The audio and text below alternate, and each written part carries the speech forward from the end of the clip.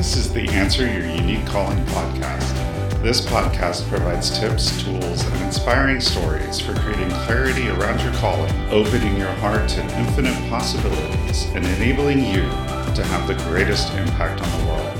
I'm Julian Crossenhell, a certified spiritual life coach, meditation teacher, human design specialist, and founder of Priest of Inanna. And most recently, I've joined the faculty at Starseed Academy Coach Training. It's my mission to teach and guide others in living a spiritually aligned life that answers their unique calling. Welcome, and thanks for listening.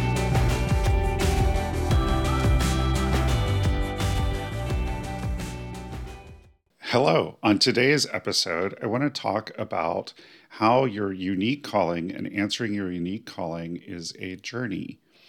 So what do I mean when I say that answering your unique calling is a journey?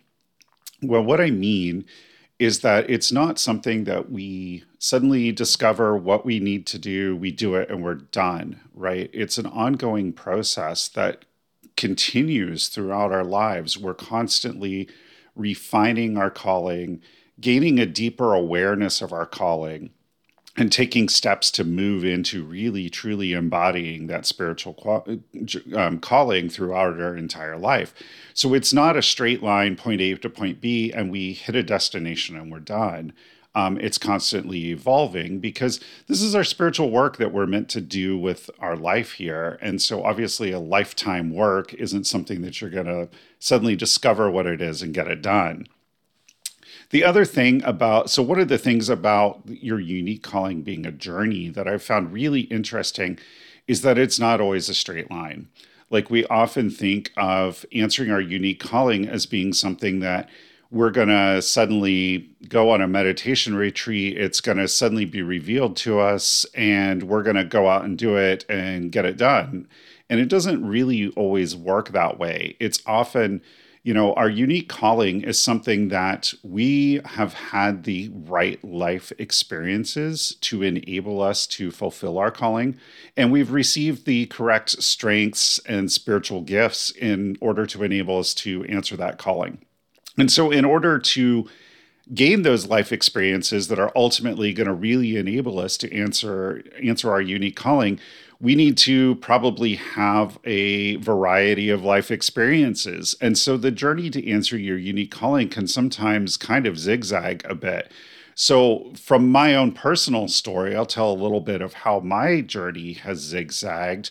I grew up in a fairly non-spiritual home, which was definitely a reaction to the fact that my grandmother on my mother's side was extremely religious and a Pentecostal Christian. And my mom married at a very early age to get away from that.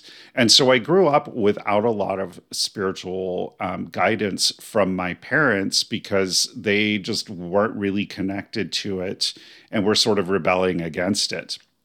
So one of the things that my mother imparted in me, though, was a respect for nature as a sign of divinity. And as I got older, it sort of led me to really exploring nature and nature spirituality and goddess spirituality.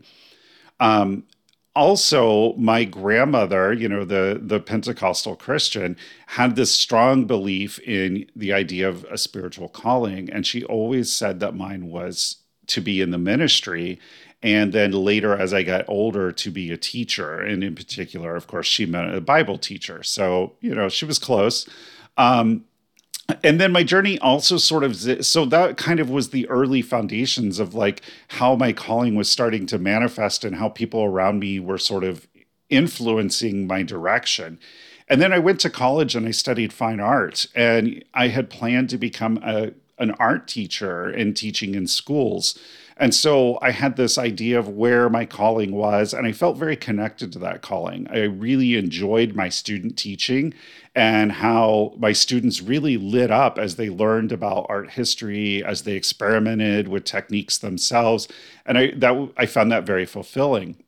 But then I kind of moved away from that into engineering, mainly out of financial and reasons. The schools were no longer offering art. I had some experience and some knowledge in computer engineering, and so I sort of moved that direction. And it was really sort of not necessarily going towards my calling. It was actually probably moving me somewhat away from it, but it was giving me those life experiences. I was learning how to solve problems. I was thinking about, learning a lot of different skills. I was developing in particular, my leadership skills in that field, and learning to really break problems down and communicate them well to other people, which is an important skill both in teaching and coaching. During that time as an engineer, though, I also started to really dip my toe back in that like teaching area. And I was doing it primarily by teaching workshops around tarot and goddess spirituality and nature spirituality, attending festivals. And most of these were unpaid teaching that I was doing just for the benefit of the community that I was part of at the time.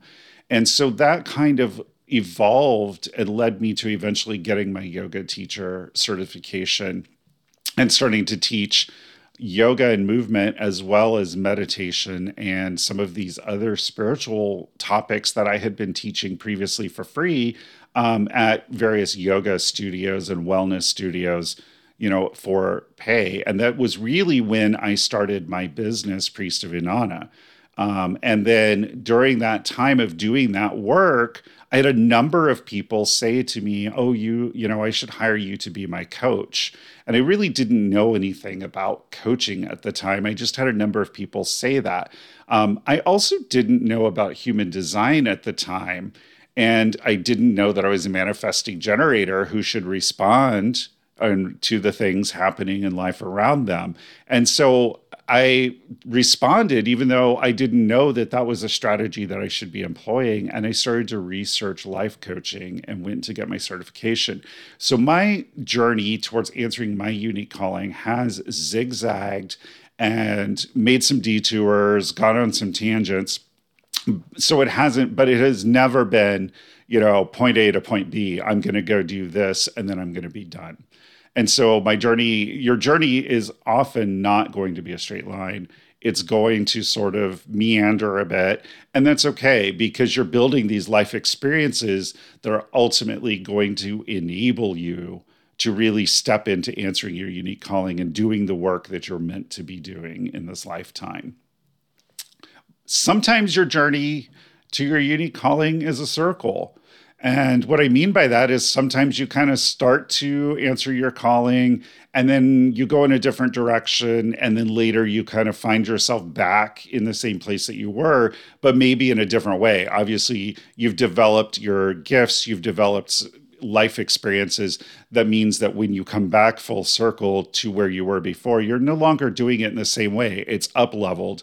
And a lot of times that's kind of how this journey to answering our unique calling works. Is the road has a lot of bends and double backs, and it almost seems like you're going in a circle sometimes. But each time you circle back, you've gained all this experience, all this ability, and you've sort of up leveled what you're doing. And so for me, for instance, in 2002, a good friend of mine, Michael Lloyd, and I started a spirituality festival, an outdoor festival with workshops and rituals and meditations and different things for gay and bisexual men. So I was doing a lot of work in the LGBTQ plus community.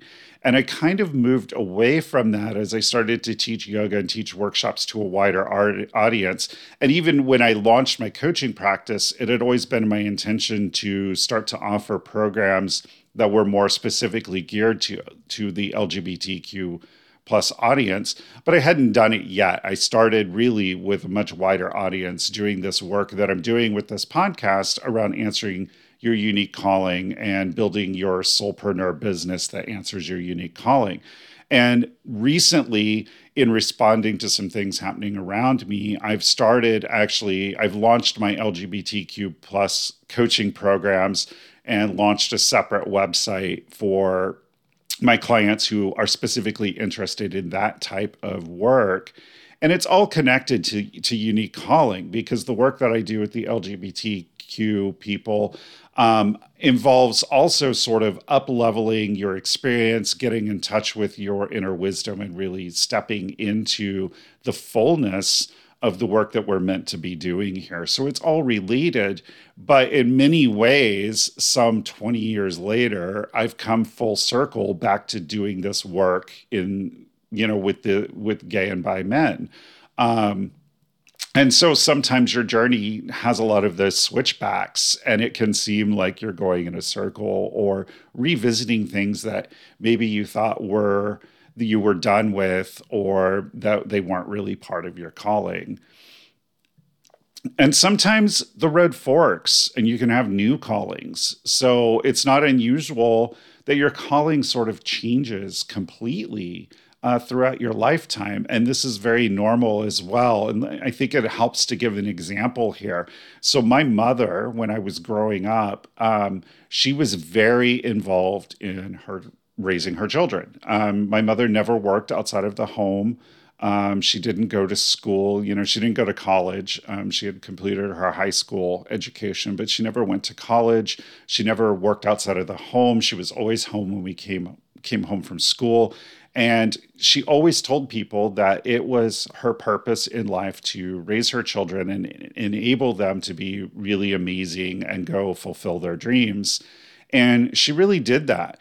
My mother divorced when I was in college. My youngest sister was in high school at the time. So we were all pretty self-sufficient by the time that my parents divorced. And after my mother's divorce, she entered the working world for the first time in years. And it was a hard transition for her. And as her kids started to get, I graduated, moved on into my career. My youngest sister got her nursing degree, moved into her career. And I think that for a while, our mom really struggled with what is my purpose now that my children are raised, because she had always seen this as her life purpose, as her calling to raise her children. And my mother remarried.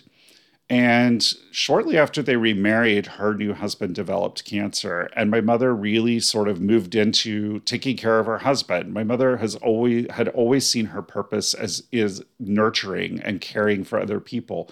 So she took care of her husband. And when he lost his battle with cancer, my mother really struggled with knowing what to do with her life, what to do next, because she, I think, had this belief that she had one calling, and that was this nurturing and caring for people.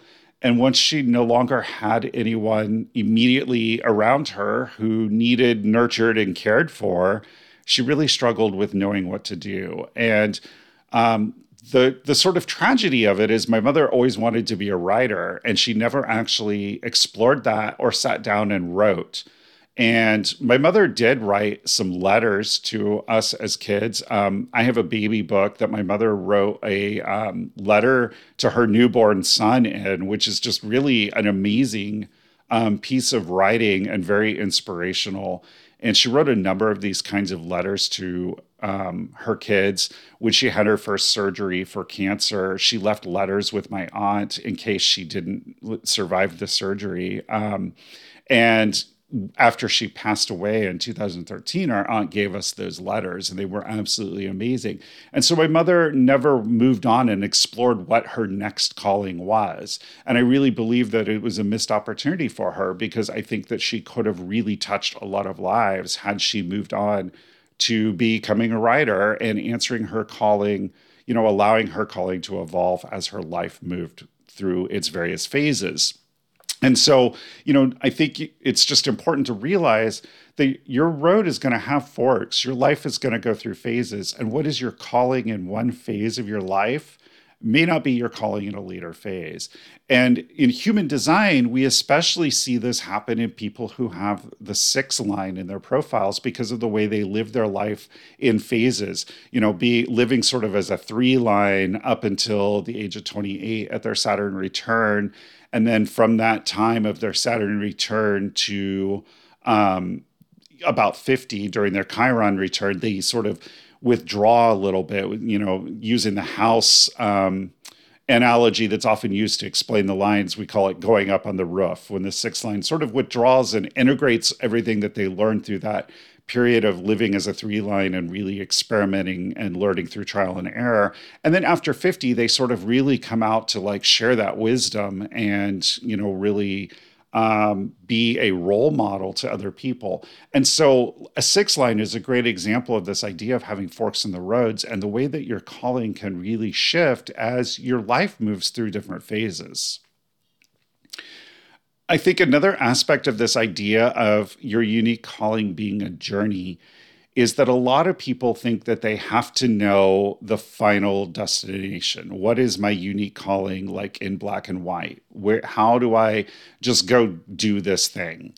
And oftentimes the journey doesn't always have a final destination. It just has a direction. So we know the general way that we need to go. We know generally what we need to be doing, but we don't always know the details. We don't always know the destination. It's sort of like taking a road trip where you don't really have a specific place you're going. You're just maybe driving west and exploring. And that's very much how answering your unique calling throughout your life is that you have generally a direction, not necessarily a destination. And I always like to incorporate human design into what I'm doing. And so people with an undefined G center especially really struggle with this idea of knowing the direction they need to go, of knowing the destination, of really understanding what their calling is.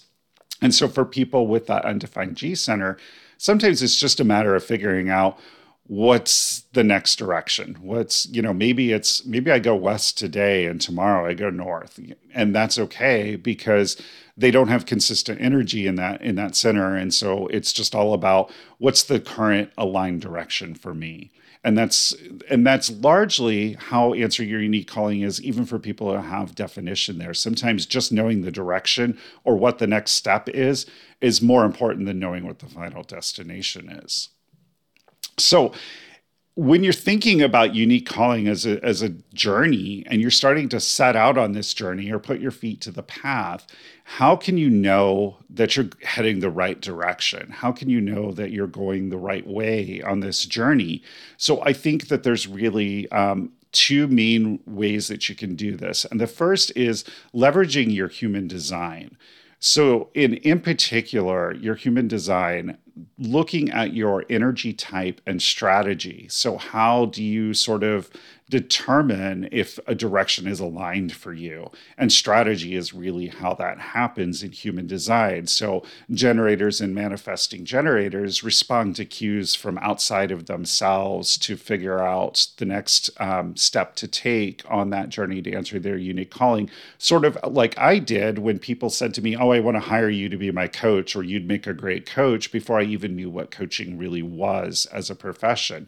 I responded to that, which is my strategy, and that led me in the right direction. So, really tuning into that strategy and using it to sort of figure out where do I need to go next on this journey to answering my unique calling. And then the other piece is leveraging your authority. And authority in human design is how we ultimately make our decisions. And it's not something totally separate from strategy. It modifies strategy. So strategy always comes first. We tap into our strategy and we say, yes, this is the right direction according to my strategy. And then we sort of run it by authority and see. And so what that looks like is if you have an authority that is very spontaneous, such as sacral authority or splenic authority, then pretty much in the moment, if your strategy says it's a go and everything feels good, go. It's an aligned direction and you should take that action. For people with emotional authority, where we gain clarity over time, it means really allowing our emotional wave to resolve and over time continuing to tune into that strategy. So if the strategy says yes tomorrow, the day after, yes the day after, it's yes. If it says yes today, no tomorrow, yes the day after, it's probably a no, because what we're looking for is consistency of the cue to go in a certain direction. And so that's the way that authority sort of modifies strategy. And obviously those people with outer authorities, such as the projectors who have this, what I call the sounding board or environmental authority, where you talk it out with a group of trusted advisors, or reflectors who have lunar authority. Again, it's all about, does it change when you tap into your authority, or does it still feel aligned like it did before you sort of ran it by the authority? And so the first step to sort of knowing which direction to go on your journey is leveraging your human design, tuning into that strategy, running it by authority, and making sure that it feels aligned for you. And then the other part is tapping into your inner wisdom. And, another name for that is your intuition, really that part of us that just knows inherently which way we need to go, that part that's really tuned into our higher self, to our spiritual nature, and directs us in that sort of small, quiet voice. And a lot of people struggle with tapping into their intuition. And that's because I think that we don't teach people how to use it reliably. Like, intuition in popular culture is represented as this thing that is really unreliable, right? Like, it works sometimes, but not all the time. And it just happens to be, out of the blue, we get this intuitive hit. Well, you can train your intuition to work all of the time. But you have to practice at it. You have to use it regularly. And so there are 4 main steps to take to train your intuition to always give you advice when you need it.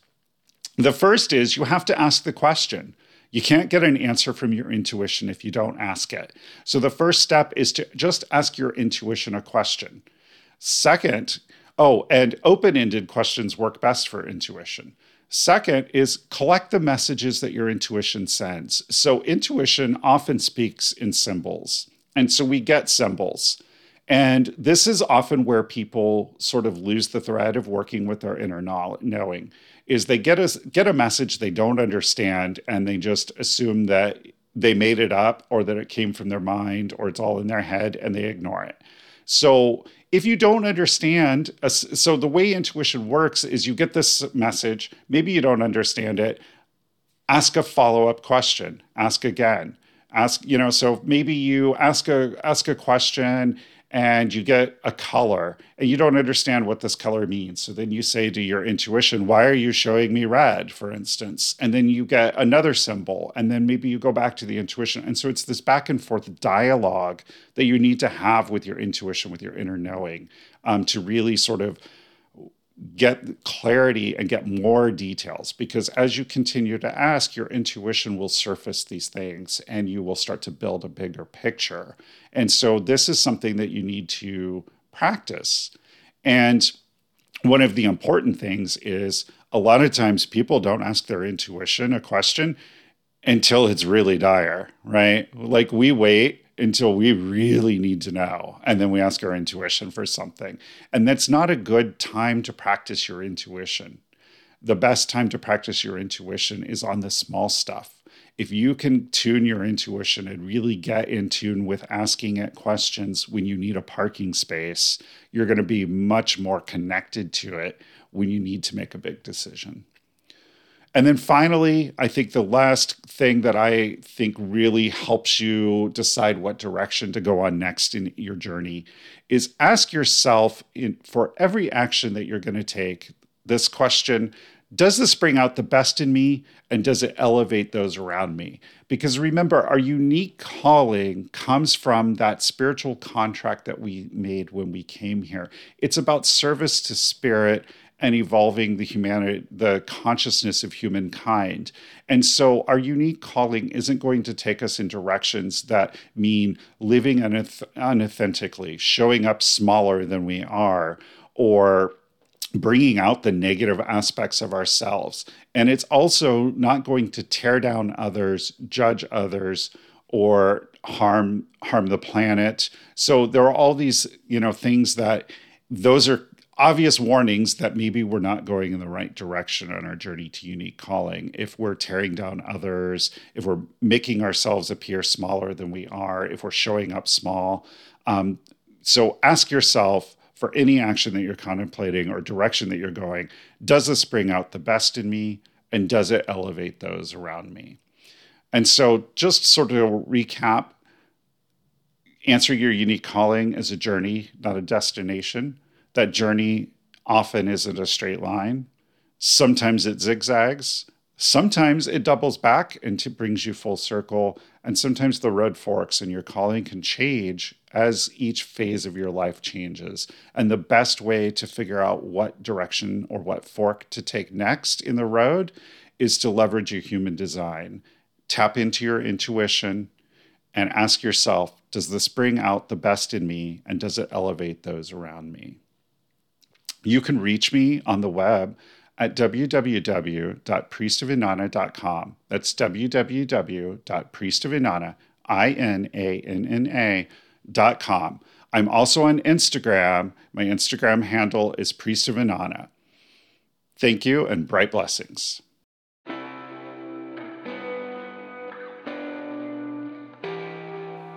Are you a soulpreneur? You've answered your unique calling by starting a spirituality-based business.